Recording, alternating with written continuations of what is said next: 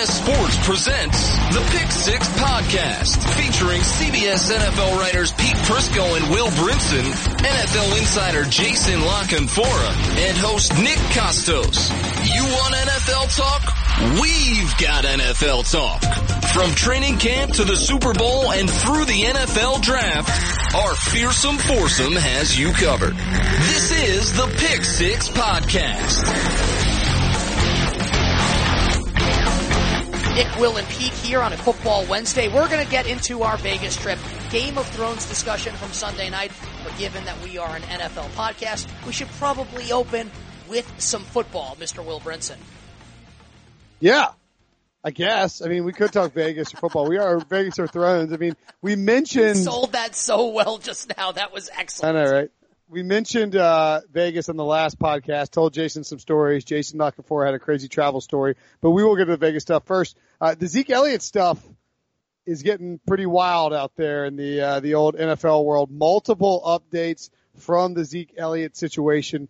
As you know, as everybody knows, he was suspended 6 weeks, 6 games. He's going to miss the first 6 weeks of the Cowboys season.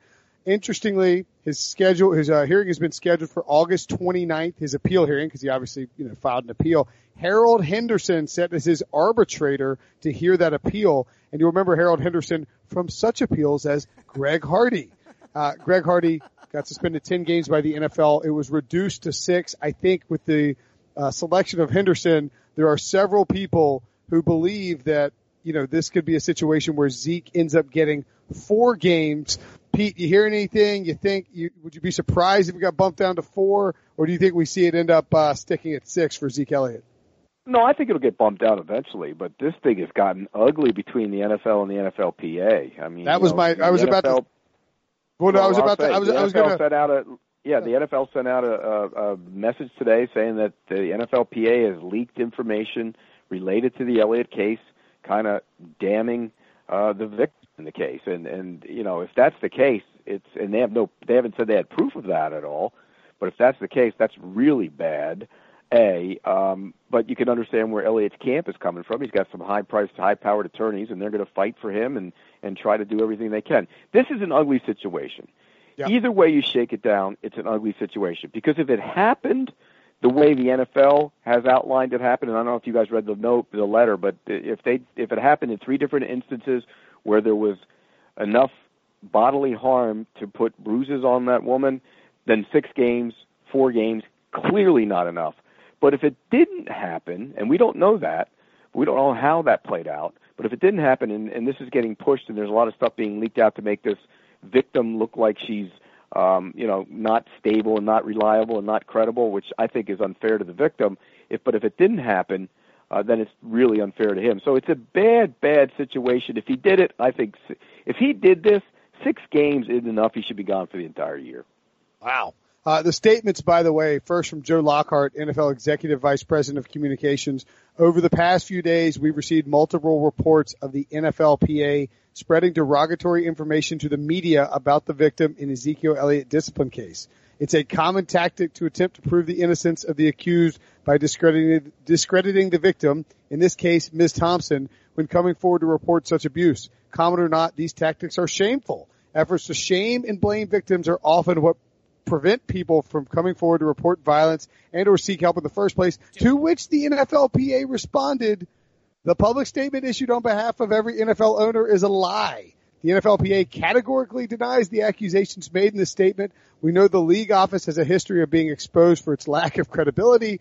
This is another example of the NFL's hypocrisy on display and an attempt to create a sideshow to distract from their own failings in dealing with such serious issues. They should be ashamed for stooping to new lows. So basically the NFL said, we're going to come full guns blazing. And as the NFLPA said, hold my beer. Guys, I could say that. Nick, let me just interject here real quick. The NFLPA didn't include me on any of that leaking stuff because they know that I've never been a big proponent of the union. I just think that they got a crappy deal for their players, and that's why Roger Goodell has all the power in the first place. Why do you think he has it? Because they collectively bargained it that way, and that's why he has the power. Well, 100%. I mean, it's the worst labor deal in the history of labor deals. As Drew Brees sits back and, probably drinking drinking a daiquiri or a mojito right now for all the money he got holding out longer. The players obviously got screwed in that deal. There's no question about it. When I first saw, Will and Pete, the NFL statements, I've never seen anything like this. And there has been a lot of points of contention between these two sides, and clearly no love lost, but this from Joe Lockhart, it's one thing for it to come from the NFLPA, but to come from the National Football League with the shield on top of the press release, and to say that the NFLPA was purposefully trying to discredit the victim, and then saying at the end, basically pointing at them and going, this is shameful what you've tried to do, and what you're doing could prevent further victims from coming out and speaking. I mean, this is not normal. This was not legalese. It feels like we have crossed over here from the courtroom to the theater of the bizarre. I guess in the year 2017, as crazy as everything is, we shouldn't be that surprised. But man, I did not expect that from the National Football League. That was a legitimate stunner, jaw dropper for me to see that press release, Will.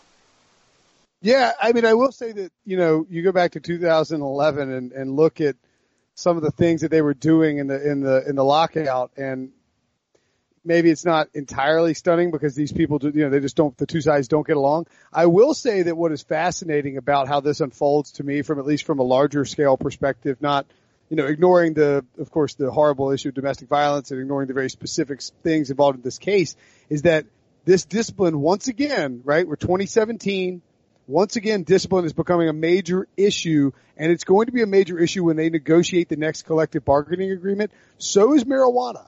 And I think that you're ultimately going to see the players get another raw deal because they try and fix the discipline, try and fix the marijuana issues, try to fix the drug testing stuff, and don't end up worrying about salary stuff. And they'll be that's just my hunch, several years out. But I think because of the way that this unfolded this year and the way that Tom Brady stuff unfolded last year, it wouldn't be surprising.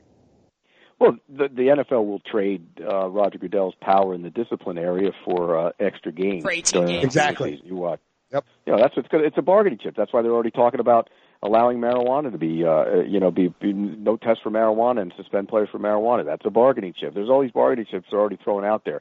The bottom line is Richard Sherman and all the other players can talk all they want about having a strike and having, not showing up and everything else. There are only so many earning years in your body.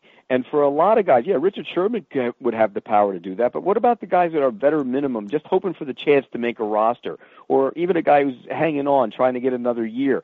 These guys aren't going to sit out. They're not going to sit out seasons. Back in the day, they fought for free agency. That was a major issue. They wanted to move, and that's one of the reasons why they had the strike. What are they fighting for this strike? For better wages? Well, come on, give me a break. What are they fighting for? Not having more work time? They already got that. What are they fighting for? They don't to smoke pot. The NFL will give that them. The bottom line is there's nothing really to strike for, and they won't strike. It's not the NBA. You can sit out an NBA season when you're 19 years old and still have plenty of years to earn guaranteed money over the course of your career. You can do that in baseball over the course of your career. You're not going to do that in the NFL because there's only so many earning years in your body, and they know it. I mean, I think that the 18-game schedule, and we're off on a little bit of a side tangent here, but I don't think that the players are going to go for the 18-game schedule, and I think that's 17.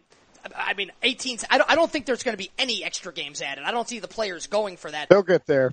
You know what they'll do, Nick? They'll trade it, and I've talked to many guys about this, and I actually think this would be a great way to do it. Eliminate 2 preseason games, okay? Get rid of 2 of them, which players hate anyways. The owners like them because they make money, but if they got an 18th or 17th game, they would be fine with it. Go have a scrimmage in the middle of like a 2-team scrimmage for a day, make a carnival fair out of it. They come to towns where they don't have NFL teams. For example, Jacksonville and Atlanta could work out and have a yearly thing in Valdosta, Georgia, to give everybody who can't get to those cities to watch games a day. They all go there. They become NFL fans. Tampa and Miami could do it like in Fort Myers or something. You could do that all over the country and get these scrimmages in, after you have a couple weeks of camp, do that. And then you have 2 preseason games and you add 1 or 2 regular season games, maybe not 2 because of the health reasons, and then you give more time off.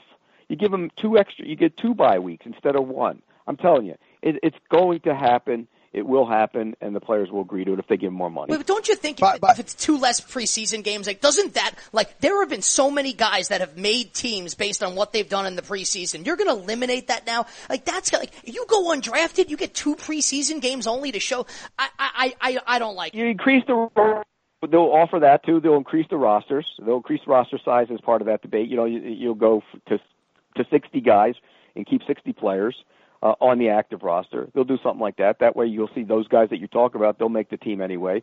But Nick, I walk around every camp I go to, and I talk to GMs and coaches, and I go, I could cut your team right now, basically, with the exception of, 4 or 5 guys. And just most of those guys are dependent on what they do on special teams. It's not hard. These guys have been here since, most of them since April, and then counting the rookies, and the veterans have been around. They know what they can do. It's not hard to cut teams. Now, there are exceptions where, like a guy like Marcus Colston, I remember when he came out and with the Saints, he was a 7th round pick, and nobody knew what he could do, and all of a sudden he burst onto the scene, and he made the roster. So yeah, it can happen, but for the most part, these teams can be cut now. All right, moving back to the Zeke Elliott stuff, I just want to point out that we don't know this is where it stemmed from, but Charles Robinson, who wrote the original story, and Charles Robinson is, as everybody knows, a very good reporter for Yahoo Sports. He said, I assume this is in response, the NFL statement is in response to our story. Robinson obtained some text message exchanges between Thompson, who's the accuser in the case, and like one of her friends, Tiffany Thompson, Zeke's ex-girlfriend, and one of her friends.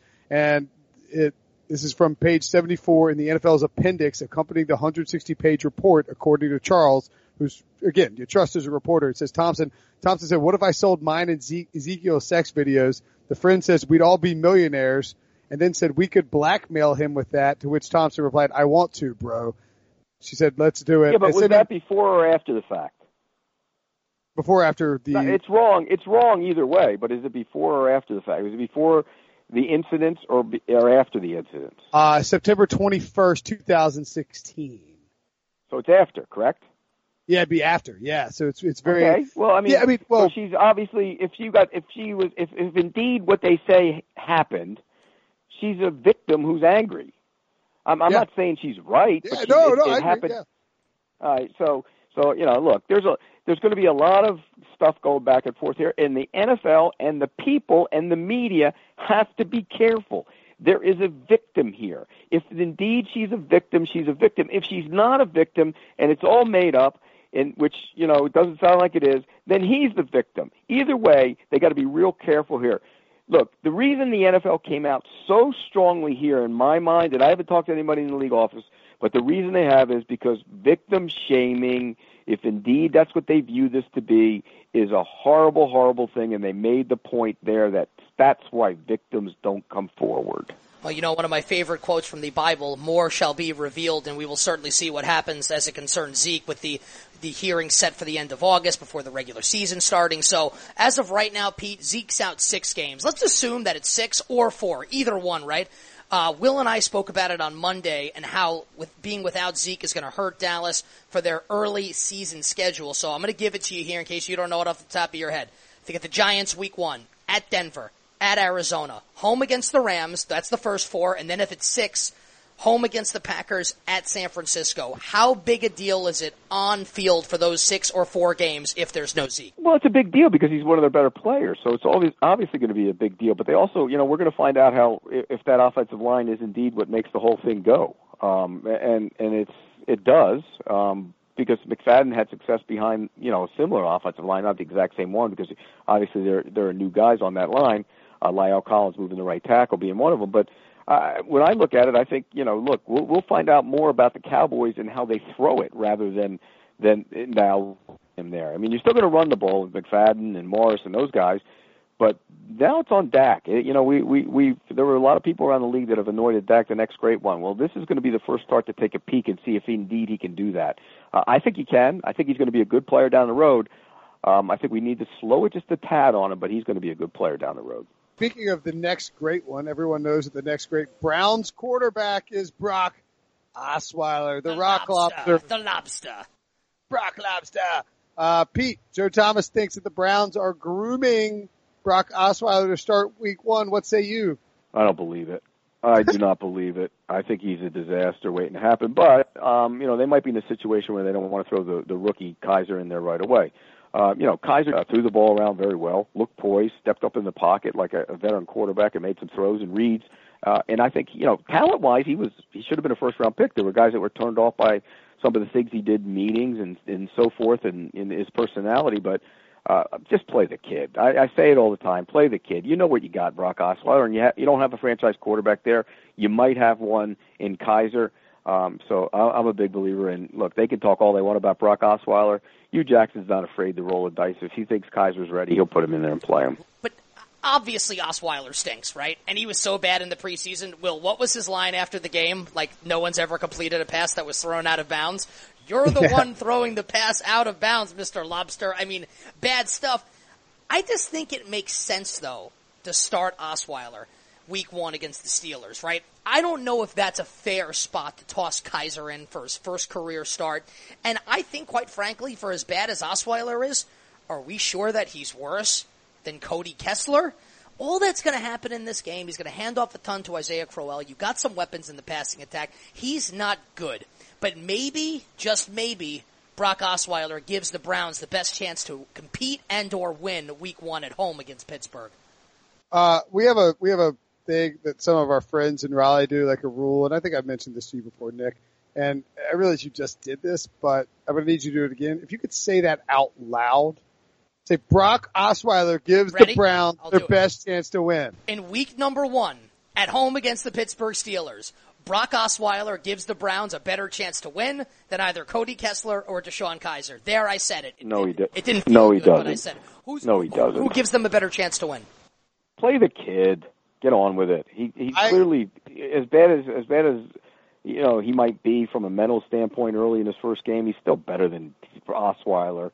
Get on with it. Get him out of there. They're not going to look. This is a team not playing for this year. They're building for something, so they may as well play Kaiser, and I think they will. I think Hugh Jackson will pull the trigger. He's going to outplay him the rest of the preseason. They're going to realize it, and he's going to be the starting quarterback. I think the important thing here is that someone makes a note to send to the podcast producers. And at that point, we grab this audio and we play it after week 1 when Brock Osweiler goes 5 for 40, is sacked 5 times, throws 4 picks, and the Steelers fall at the Browns 48-3. I just need the Browns to cover the spread. They're going to be like +9. And Pete, you know that I am taking them. More on our Vegas trip this past weekend coming up in moments. We will be competing against the spread all season long. Can't wait for it. Now, some might say that Brock Osweiler has a dead arm. But you know who actually might have a dead arm? That would be Blake Bortles. Pete, your boy from Jacksonville, Mr. Bortles, didn't get all the first-team reps on Sunday. Doug Marrone sat him down. Chad Henne got in. And Marrone mentioned the fact that he might have a dead arm. Bortles saying, "It's good. I feel all right." This, of course, coming in the wake of Allen Robinson being caught on film on Tuesday as Bortles sails a pass over his head out of bounds saying, F it, man. Why can't you keep the effing ball in bounds? So, Pete, as it concerns Blake Bortles, dead arm or live arm, the bottom line is he's not very good, and this can't end well, it seems like, for Jacksonville with Bortles under center. I watched them Monday work out with the Bucs when I was back in Jacksonville. I went to the joint practice, and he actually had some pretty good things he did in that practice, but he was benched on Sunday. They sugarcoated it all they wanted to, but he was pulled out of there because he threw 2 pick sixes in an 11-on-11 or 7-on-7 drill. However, after talking to some people at the front office, one of the picks was because one of the receivers ran the wrong route, so it wasn't necessarily just on him. But he's been very inconsistent. There's been some really good days, and there's been some really bad days. And in fact, in that same practice against the Bucs, where he had some problems at times, he made a nice, in the 2 minutes really hit, I think it was Hearns on the inside on a quick slant for a touchdown. So, he's done some good things, he's done some bad things. That's who he is. But I said this on, up there in Jacksonville on Monday. They got to let him play quarterback. You can't allow a guy to go onto the field and every single time he takes the field scream in his ear, don't turn it over, don't turn it over. Because what's he going to do? He's going to turn it over. Nobody can play tight. Anybody who's ever played sports knows that. I remember when I was in high school, I had a basketball coach. He'd sit there and he'd yell at me and he'd go, don't take a bad shot, don't take a bad shot, don't take a bad shot. Well, then I come and I'd take a shot from about 22 feet, and it would rim off, and it was a good shot. He thought it was a bad shot, and he'd yank me. Well, the next time I went in, I was a little more reluctant not to take that shot, right? Well, so that's what's going to happen. So they want this whole idea they're going to run the ball and protect the quarterback, and well, now he's a little hesitant to throw the football. And you can see that when you watch him. He's not the same guy he was, in 2015 when he just let it rip. Was he good then? No. Could he be good enough? Absolutely. They got to get out of that whole idea that you don't turn it over, because that's the worst case scenario for him. My big takeaway from that rant, Will, is that they had basketball in the 1920s. When did Dr. James Naismith invent basketball, Will? What was that? Like the late 1800s when Pete was a young boy? I got on the trampoline and tore down the peach basket a couple times with my slams. I did a reverse slam and tore down the peach basket, and Dr. Naismith looked at me and he said, "You know what? You're a point guard. Quit jumping like that, okay?" My big takeaway was that you have some deep-seated anger from your basketball coach that you let vent out on the golf course, and that's why you yell. I quit my basketball team my senior year. Hold on. Hold the podcast. Do you know what Pete would say if you or I, Will, said at any point in our life that we quit anything, much less... I'm sorry. What are you doing? Oh, I'm Princeton. I need my loafers. Go back to my farm, Wadsworth. No. I'm Nick Costos, and I you're wrong. So you're wrong, Costas, because if I'm not starting, I'm departing, dude. I mean, that's always been my... It's good for me. It's good for me. I played football, right? And he used to, in basketball practice started in October. Well, football didn't end in November. And he'd always sit there and he'd like sidle up to my dad. He'd go, Pete's got to give up that football if he wants to be my point guard. And my dad would go, he ain't giving it up. So by the time I got to basketball, he'd always try and take my job. Junior year I started. Senior year, I come back and he goes, I'm going to give your job to somebody else. And I go, why? I'm better than him. And so the next thing I know, senior year, I'm in like maybe January 15th or something. I said, you know what? He keeps jerking me in and out. I'm not playing anymore. I don't need this. So I walked him into the thing. I said, hey, Jim. His name was Jim Dillon, by the way, in case anybody's wondering. And I said, hey, Jim, I'm done. He goes, what do you mean you're done? I go, I ain't playing for you anymore. I go, this is garbage. I should be the point guard and should play like 30 minutes. I shouldn't have to come out as much as you try and yank me in and out, so I'm done. He goes, well, Pete, or the way he said, he goes, Petey, I always had high respect for your basketball mind. What do I need to do to make this team better? And I said, well, for one, put me in the lineup for 30 minutes. And I walked out, and I had a great rest of the senior year. Sounds like you were. Yes, I quit. Sounds like you were a chucker at point guard who couldn't get the shot. I was a great passer and a really good shooter, and still am a really good shooter, even at the age of 57. I would contend that I am one of the, if not the best, one of the best three-point shooters in the media. So if anybody wants to take me on, bring it on, baby. There's actually an incredible story, Nick, about, we were at the owners' meetings, I think it's like 4 or 5 years ago, and Mike Garofalo, now of NFL Network, comes walking by and he's in like gym clothes. So going to shoot some hoops. Anybody want to play? I'm like, nah, you don't want to see me play basketball. Pete's like, I might come over there and play. And he's like, you're in jeans and flip-flops, Pete. Pete's like, yeah, it's fine. Pete goes over there and they play horse, and Pete paddles him wearing flip-flops and jeans in an outdoor Arizona basketball court. And Garofalo's in like full workout regalia. Pete came back grinning, like chest popping, bobbing and weaving, laughing about how he'd taken down Garofalo. The point being is Pete may actually be the best three-point shooter in the media. And also, I'm a good shooter. And also, it's worth noting, we will praise Pete later in the pod when we do our Vegas review, but Pete, and I mean this sincerely, the youngest 56-year-old man walking the planet right now. More on that coming up in a little bit, but I want to wrap the Bortles conversation up here, because you look at Jacksonville's roster, I've been saying this, 1 through 52, pretty damn good, but that 53, the quarterback position, bad. Pete, should Coach Tom Coughlin and his assistant, Doug Marrone, bench Blake Bortles and play Chad Henne? Absolutely not. No? But if 4 games in, things are going bad. The players want Bortles out, Pete. Like, they want him out. Chad Henne is atrocious. Anybody who's ever watched Chad, one thing about Bortles, for all the crap he's gone through the last 2 years, he's still throwing 63 touchdown passes in 2 seasons. I mean, Chad Henne stinks. No. But if he goes bad in 4 games, then you yank him and play him and go from there. Yeah. But, look, it's a bad situation. They need a quarterback. They're going to get a quarterback next year. They know it. But the problem with that scenario is they only got 2 years to win. I think those 2 guys will both be in trouble if they don't win the next 2 years. Yeah, I don't disagree. Portal stinks. Jaguars are in trouble. It's going to be. By the way, they do have a bunch of rules and regulations that they've instilled again in that place. So I saw Coughlin. I go, geez, Tom, it's just like old times. All these damn rules. You can't do this. You can't do that. You can't do this. You can't do that. And he looked at me and he goes, and you can't talk to the media anymore. He stormed off.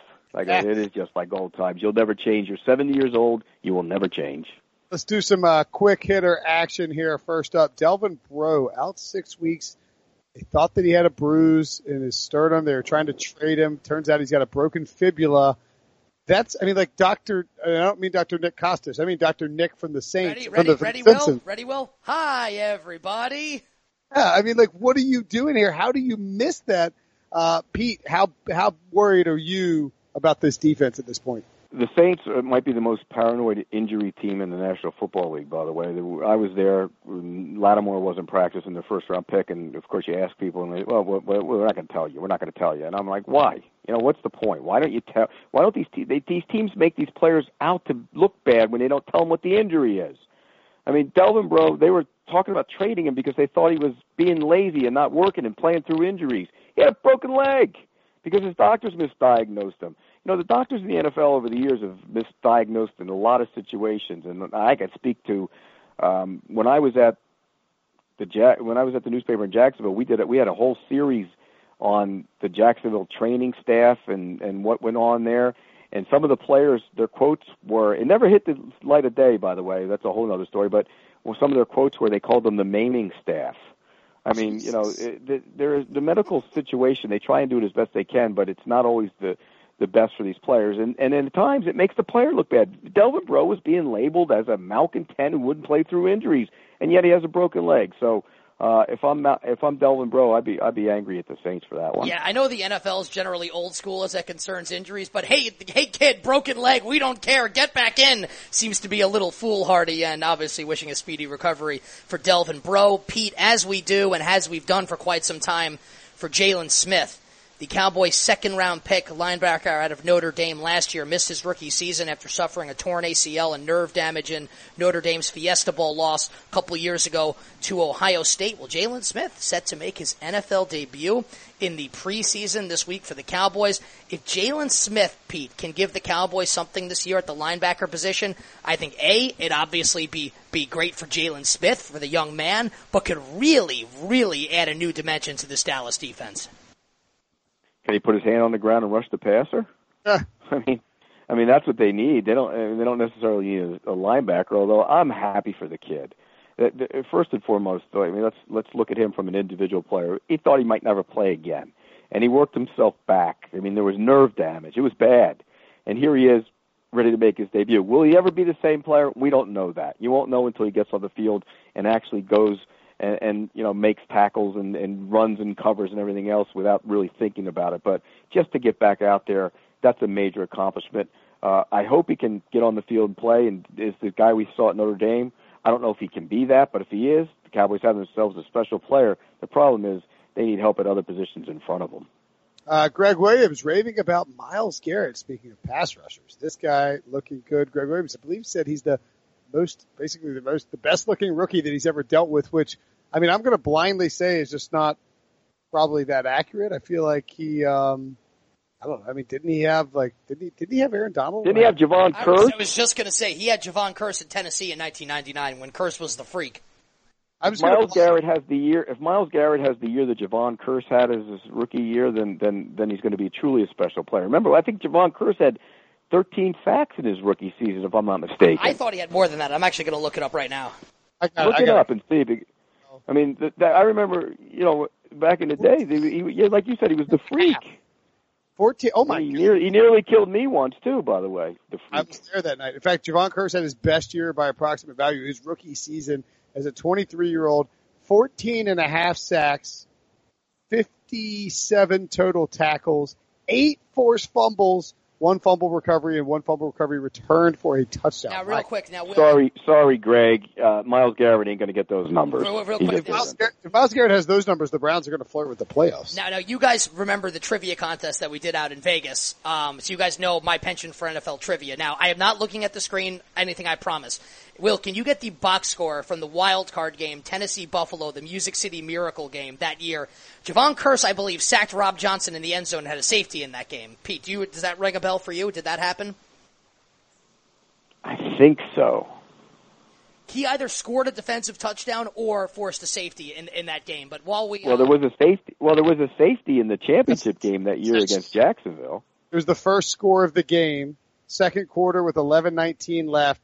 Javon Curse sacked Johnson in end zone, 2-0 Tennessee. Who's better than me? I'm pretty good at that stuff, I will admit. But Pete, Myles Garrett should be.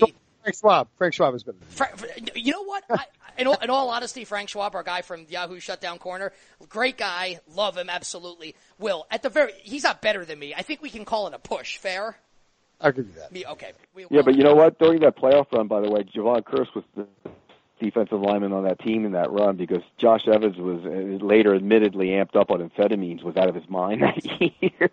All right, Vegas talk. He was unbelievable. Pete, Vegas talk still to come, but let's talk some gambling here in terms of Super Bowl bets.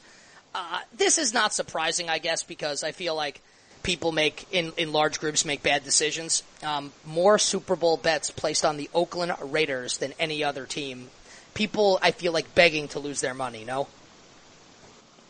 Well, there's also now the allegiance in Vegas to the team, right? I mean, so they're Raider fans, so they're betting on their own team. More of an allegiance That's what that is. To the almighty dollar than there is, I think, these soon-to-be Las Vegas Raiders. Yeah, but not the casual fan who goes and puts $20 on the team and hopes they win. That's what that is. Come on, Nick, you know better than that. What do you think? The only people that bet are in Las Vegas? I mean, these bets come from everywhere. But wasn't the story only in Vegas? Is that the story, Will? In which case I could be mistaken. Yeah. The story is. No, I don't. I mean, I assume it's. Yes, it is. I mean, one would assume that that's the case, given that you have to be in Vegas to make the bets. But yeah, I mean, I think that. Actually, you know what this is? It's not. It's more Super Bowl bets, and people are hammering the over of 9.5 games, and it looks like. But see, this is crazy because the Raiders have the second best odds of winning the Lombardi.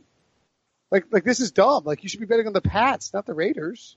Vegas casinos say Raiders drawing most bets to win Super Bowl. Yeah, right. More people. So it's Vegas. Yeah. Lunacy. So there you go, Nick. They're fans of the team. There's way more degenerates in Las Vegas than Raiders fans. I just like the fact that Pete took 2 seconds to try and think of some insult to denigrate me and came up with Nick, which is my first name. Thank you very much, Pete. I would say Oakland's not even in the top 2. Nicholas Costas, please. Can you pick up the white paging phone? It's time for you to get your flight, and you've been out all night. Oh man, that definitely did happen. Well, the Vegas trip talk coming up in a little bit, but Will, we've got some stuff on the Tennessee Titans here, starting with your guy Mike Mularkey making an interesting decision regarding a practice next week. Yeah, Mike Mularkey's going to move the schedule because of the solar eclipse that's coming up next Wednesday. I believe that the Titans are actually the largest metropolitan city in the way of this solar eclipse that could just, look, I mean, really, if we're lucky, maybe just burns the whole earth to the ground and then we just start fresh, right? Like at this point, I'm just kidding. That is how I would have been down for that about Sunday at 2 p.m., I think, Eastern time when I was in the air coming back from Vegas, maybe even Monday morning when we were trying to figure out this podcast. But now I'm feeling a refreshed and renewed, sense of life. So I don't want the solar eclipse to burn us, but Mike Mularkey didn't want it to burn them either. So he's moving practice. And that leads us to talk about the Panthers and the Titans. No, wait a second. He's moving it because he wants his team to go out and see it. Well, exactly. That's but that's what. Yes, and I think that's. Well, let me tell you something. As a guy who was here in 1979 when we had the last one, you guys clearly don't remember it. Or we weren't. But yeah, I have bad vision because I looked at it. My wife ordered. And they arrived today. Mine did too. And I told her, I said, we get some of those bootleg ones, and we're going to be blind for the rest of our life. I'm not looking at it. I don't give a crap. Wait, so who cares? Tell that story. Of looking at it. Like, what happened? Yeah. Well, I mean, you can go blind. Why do you think they have the special glasses for? You think they made all this money on special glasses so you could look at it without having them on? I thought they made all this money on special glasses because all of our wives are idiots. I mean, why would my wife sent me a text today? She goes, I got a special glasses. I go, I don't care. I'm not looking at it. I don't care. What do I care for? I was around in '79. I've seen it before. Don't care. Don't give a crap. I've seen one solar eclipse. I've seen them all. Yeah, get off my lawn, solar eclipse. Hey, I can show you both a nice moon if you want to see one. I'm good on Hey, by the way, just a little tease because I'm working on this story on are the Titans ahead of the curve in ball, and I've been working on it as I go through training camp with the defense against ball. Mike Mularkey says he didn't come up with exotic smash mouth. He didn't make that up. That's not his. It's from when he was the offensive coordinator with the Steelers, right? But he's not the one who came up with that, though. Who is? Not him. Oh, I guess I said maybe he was like defensive about it. I said, well, maybe he didn't come up with it, but you sure have embraced it here. I mean, you know, and he has, and so I'm doing something on that. By the way, one quick Titans note: talked to Mariota today, and he says he's all the way back, but I watched him scramble out of the pocket on a play, and he didn't look like he was all the way back to me. Now, I heard early in camp from some of the people I talked to, he wouldn't put his foot in the ground and plant it, and his balls were a little high and out of whack, and he's gotten a lot better over the last couple of weeks. So it'll be interesting to see. You know, there's no adrenaline in practice. You know what I mean? When you get in the game, all that stuff in your head goes out the window. But he looked to me like he could still throw the ball, and he was spinning it pretty good. But he looked to me like when he took off outside the pocket that he was a little. He was different. Let's just put it that. Gingerly's not the word, but maybe he was a little different. It didn't look like the same long strider that we saw last year before the injury. How high and out of whack were his balls, Pete? Well, he threw good passes. Let's put it that way. And Christian McCaffrey was killing dudes today, by the way. Killing dudes. We're going to McCaffrey in a second. So is Deshaun Watson the most trustworthy quarterback, like health wise, and non-Bortles crap wise in the AFC South at this point? Well, he might not even. I heard he had a pretty average day yesterday against the Patriots, though. So you got to. We like to jump on, and you remember Wentz was the next coming after 3 games last. You got to slow everything down. Slow it down. So what do you think? What is your again? We're going to McCaffrey in a second. What is your take on the Titans as a whole, having spent time there? Because to me, given the Andrew Luck injury and the concern about Luck being ready even week 1 or later, the concern about Bortles being able to be a competent quarterback, and then the Texans start, questionable offensive line and starting either Tom Savage or a rookie quarterback. I mean, the Titans have eked well ahead as the clear favorite for me, despite all the hype. Is that justified? The only weakness that I see on paper is the corner position. I mean, and they drafted Adoree Jackson, who I think is going to be a good player, but he's not starting yet. He will eventually. But the secondary has some issues. That to me is the biggest concern. Other than that, that's a darn good football team. I mean, but they also have to learn how to win in the division. What was their division record last year? They've struggled in the division, which has hurt them the last couple of years. They got to learn. They went to Jacksonville late in the season and lost. They lost to the Colts, didn't they, last year? So they got to learn how to win in the division. I still think they're the best team in the division right now, and they will run the ball. I mean, there's no doubt about that. They will get after it. One other aside, real quick, I got to tell this story. I talked to Luke Kuechly today for a story I'm doing as well. And John Beeson, our buddy who works with us on Sundays. Love John Beeson, of course. Last year, I got to put this out there. Last year we were watching the game, week 1. We had a receiver not get his foot down. He got one down and didn't get the other one down, and we all went, he's out. And John said, oh no, he got 2 rights in. He tapped the right foot twice. And we went, you got to get both feet down, John. So today, and since right has become a weekly thing in that room, every time somebody's close to the sideline, we all stand up and we all look at John and go, right. Well, today I told Luke Kuechly, who played with John Beeson, I said, you got to give him crap about this. And this look on his face was priceless when I told him, right. Oh. And he said, well, we are kind of linebackers, And I said, but you got to text him and give him crap. So he's going to text John and give him crap about right. So this is what's so funny about that room that Pete referenced. It's the green room here in the CBS Interactive Studios in Fort Lauderdale, where it was really it's me, Pete, Jamie Eisenberg from Fantasy Football Today, Dave Richard from Fantasy Football Today. It's really the four of us as the ringleaders, and then we had Beeson was there as well last year. So it was really like the five of us. There were other characters as well, but we are the five main players in that. And it really did become a rallying cry the entire year. So whenever someone was close, you got Pete like, right, and then all of a sudden Beeson would get pissed. It was just really freaking fun. And John played along with it. He plays along with it the whole year. So it's kind of that will not go away. Week 1, somebody goes to the sideline. What are we all going to say? Right. If there's one thing about that room, I know it's just that something is going to be beaten like a dead horse throughout the entire season. Constantly. And yes. Like you'll hear that for 17 weeks this year. Pete, one more question for me on the Titans. How surprised are you that we're here on the eve of the 2017 season and you've had nothing but good things to say about Mike Mularkey and the way he's running his team? Like, you never would have guessed that it would have come to this and things could have gone this well thus far in the Mularkey regime, right? No, I would not. And another thing that I've been talking to people up here is that he's changed. He's adapted. He even mentioned that to me today. He's adapted. He's not the same guy he was before he got the job, and I give him credit for that. I mean, he look, they got a good football team. He knows what he wants to do. He wants to run the football. He wants to throw up play action. They still got a ton of big plays last year. That's the misconception about their running game last year. They got a ton of big plays. And he kind of pointed that all out. And I said, yeah, but you did lead the league in rushing on first down last year. So you're not going to get away from what you do. That's who they are. But I give him credit. The guy's adapted a little bit, and his players like him more. So, how do you like him now? When your players, how do you like me now? They like him a lot more than they did a couple of years ago.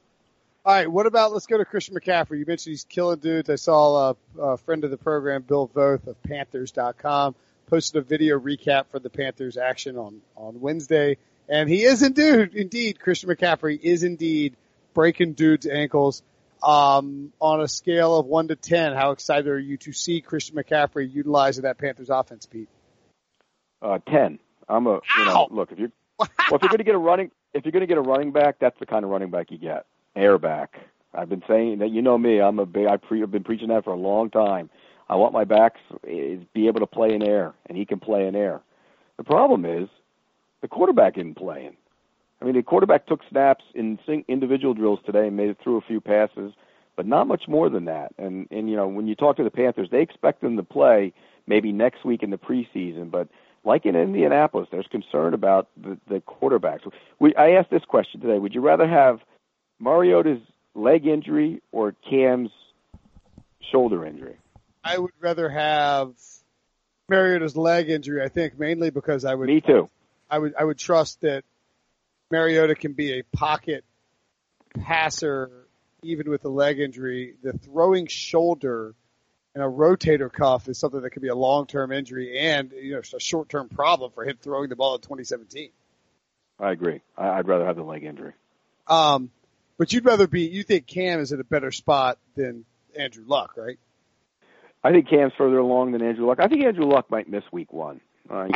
Nobody's told me that, but I think he's going to miss. I think he might miss week 1. Now he could, they could push it, but what's the point, And then there's the other talk that did he have this surgery on his own because it had been bothering him for a couple years.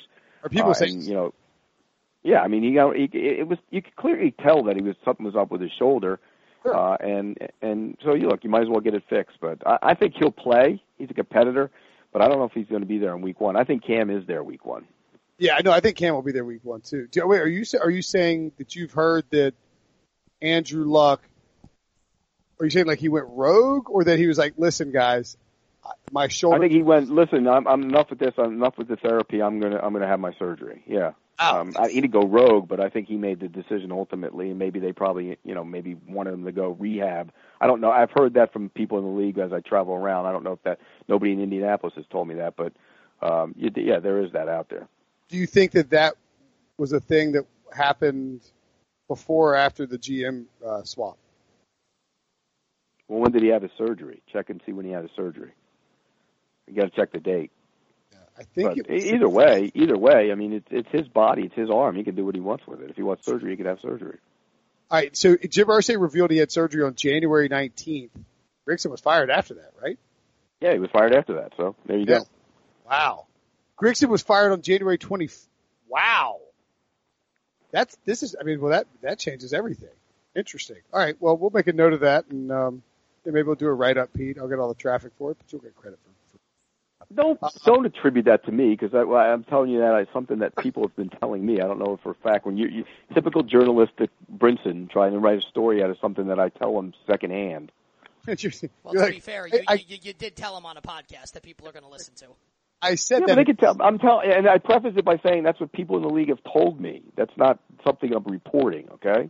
I was reporting it. I'd write a story on it. So don't write a post on it. Well, but no, but I think that makes a lot more sense. It's like Grigson. I mean, Grigson deserved. Nobody's surprised that Grigson got fired. But if Andrew Luck was like, "Bleep you, I'm having this surgery," and Grigson, all of a sudden, Jim Irsay, we don't know if that's the case though. So you're speculating. That's what I was going to do. I was going to speculate, wildly speculate was going to be the plan. All right. Speaking of wildly speculating. We speculated on a few things while we were out in Vegas, a few preseason games. We speculated the ish out of Las Vegas. It was great. I speculated $100 on a Game of Thrones slot machine, Pete. Thanks for. You guys are so happy that I turned you on to that slot machine. So I'm trying to think of where to start here. Let's start with the Game of Thrones slot machine. And you know what? How about this? Quick Game of Thrones thought from this week, and then we'll get into the Game of Thrones slot machine as the segue. Game of Thrones this week, me disappointed. Didn't like the opening with Bronn and Jaime getting out of the frickin' river, and didn't like the opening with Bronn and Jaime getting out of the river, and like Daenerys, no one's looking for them. Like, that was weird. Sam just goes into the restricted area of the Citadel 50 times, and there's no one ever there looking for him. Like, there were things in this episode that did not make any sense, and almost nothing happened. Not great from Game of Thrones this week, in my opinion. I would agree with you 100%. I thought it was a terrible episode. I did like the dragons burning alive the two guys to open it, so that had a little sizzle to it, if you want to use that expression. But yeah, I thought the episode as a whole was pretty crappy. I thought, it was almost like they wanted to extend the year with an extra episode and didn't have anything else to write, and they just wrote the crap they wrote the other day. It was a bad episode. I agree 100%. All right, two things that stand out to me about it. One, we are so used to the extra 3 episodes that are usually built into a season. Having taken those out, and it's now a 7-season episode, and we're coming out this Sunday is going to be the penultimate episode of the season. Those 3 episodes, removing them has given this feel like it's sort of like it doesn't feel, the rhythm feels off, not only on people traveling around the show and the timing of stuff, but it makes one of these episodes, which is a necessary, movement to set up a big action shot episode. It makes it feel weird. And then the other thing that I can't get over that is driving me crazy is this stupid idea by Jon Snow that they need to go into the wilderness and find, are they trying to find a dead person or a White Walker? I think it's a White Walker. It's like, let's go kill a White Walker and bring it to Cersei. That seems like the most efficient use of our time. And, of course, very easy to do if you take 7 or 8 people and go and look for a White Walker. This is the dumbest idea I've seen in the entire series. It drives me nuts. It's such a stupid plan. But with that said, isn't it kind of cool, guys, though, that you've got here, and tell me if I miss anybody, you've got Jon, Gendry, Jorah Mormont, Thoros of Myr, the Hound, Beric Dondarrion, and I think that there's one more person that, like, an obvious name that I'm forgetting right now, but it is an awesome, and Tormund, the big red-bearded guy. That is a sick, like, it's the Magnificent Seven. Like, it's pretty cool that those are the guys that are going out there. So I think next week's episode, like, the idea is stupid. Well, correct me if I'm wrong, though. Could the dragons just fly over the White Walkers and burn them to death? Probably, but that would take a lot of the I mean, you got 3 dragons that can't be stopped. Just go burn the White Walkers, and that's the end of it, and get back to fighting each other. Surely there's got to be some situation where, I mean, like... But it's right, the dragons, there's got to be something where the dragons couldn't just burn them. Yeah, I mean, you wouldn't think... Nick, you read every damn book. Is there anything that says that the dragons can't burn the White Walkers? The only thing that it says in the book is that dragon glass kills the White Walkers, not necessarily dragon fire. Right, well, there were dragons left over when the last White Walkers got beat back across the wall. So one would think that the dragons were capable of taking care of them. That's a great point, Pete. I hadn't even thought about that. All right. Well, now the problem is right now, because Samwell is so freaking, he's too impatient. He can't learn his craft. is that you don't have enough people to control the three dragons, right? Don't you need someone riding the dragon to control it, or can you just set them loose on these dead people in the White Walkers? Loose end. I think Writing loose end. I think I think that Jon will be one of the people. As we know, Jon's a Targaryen, and that was the big reveal: is that Rhaegar had his marriage annulled, and that would make his marriage to Lyanna, who is Ned's sister, legal. Which means that not only is Jon Snow not a bastard, but Jon Snow has a better claim to the throne that Daenerys does as Rhaegar's son. So that was well, and also the fact that he was able to pet the dragon and he liked it. He could tell him he knows he's a Targaryen. Pete, do you think the dragon would the dragon let Pete pet him? Yes or no?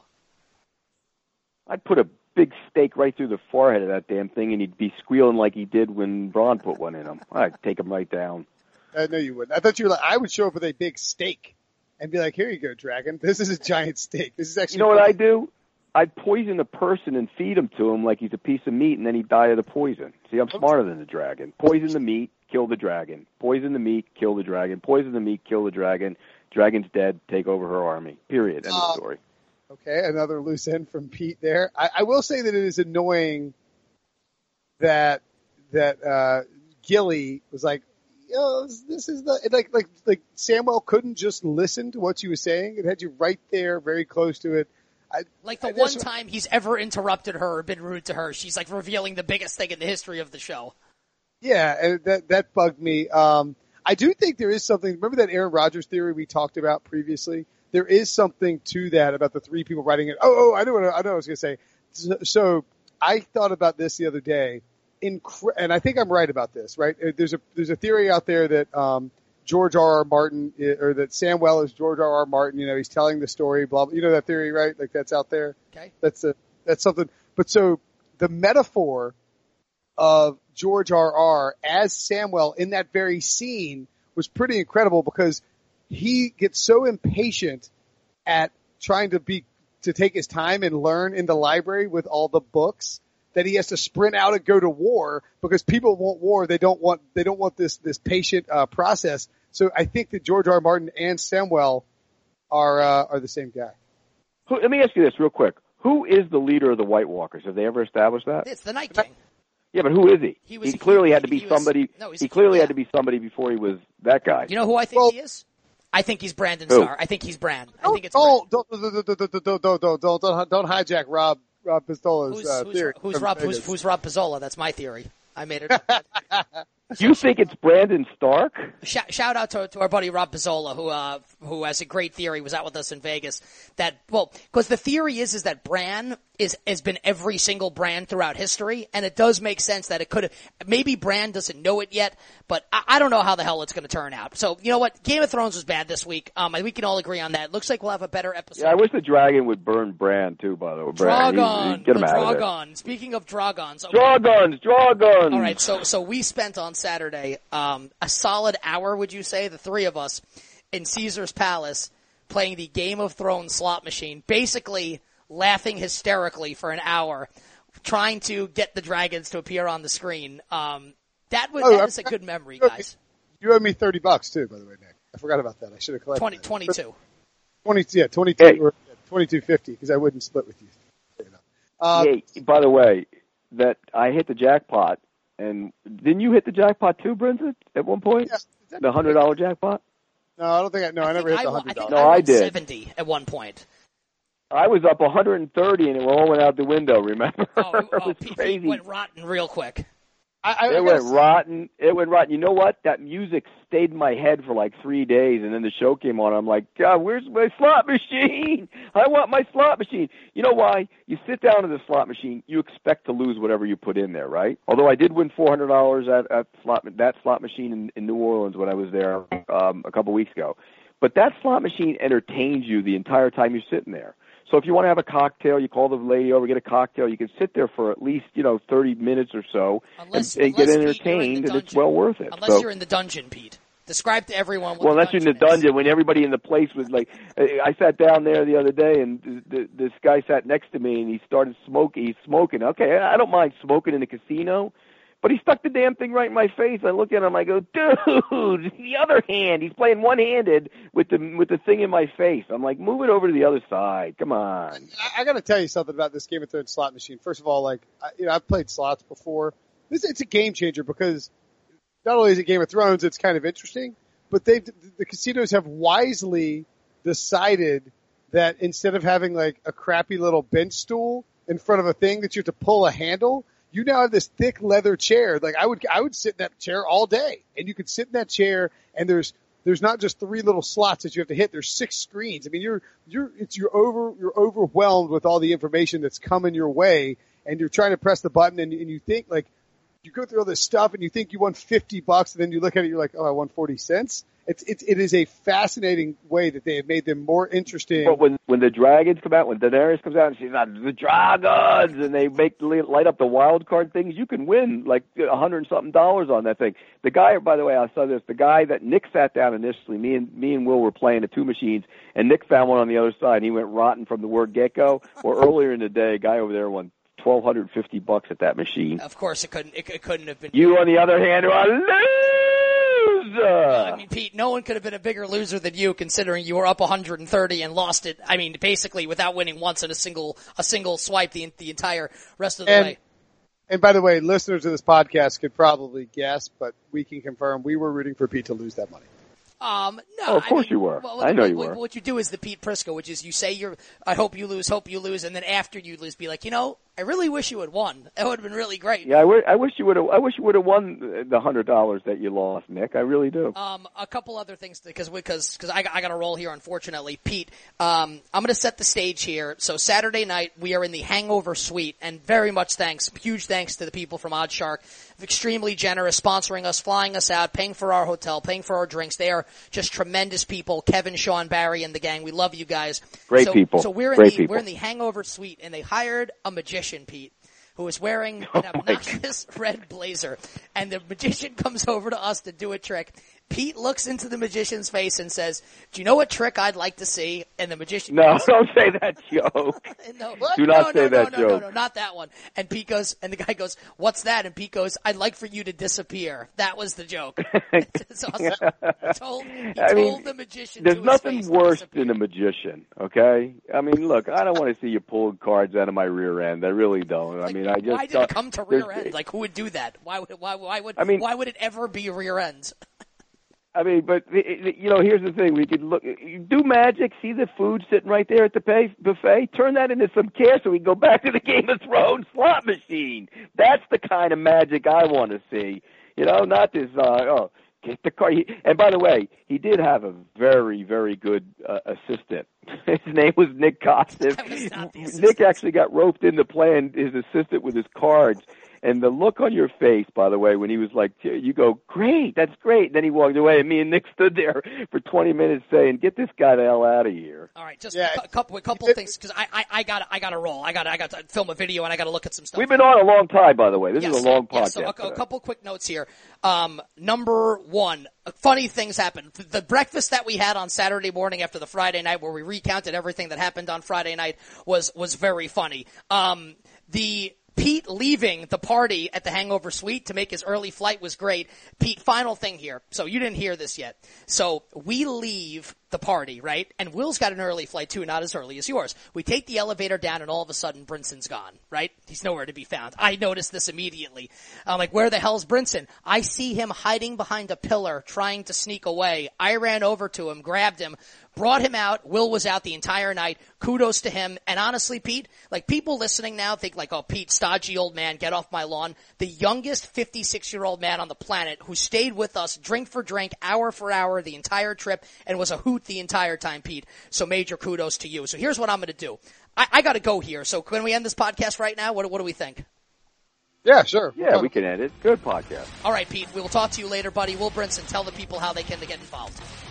Oh man, I didn't tell them at the beginning. Subscribe via iTunes, leave a review, rate us 5 stars, follow Prisco at Prisco CBS, Nick at the Costos, me at Will Brinson. Thanks for listening. We'll be back for one more episode leading you Dragons!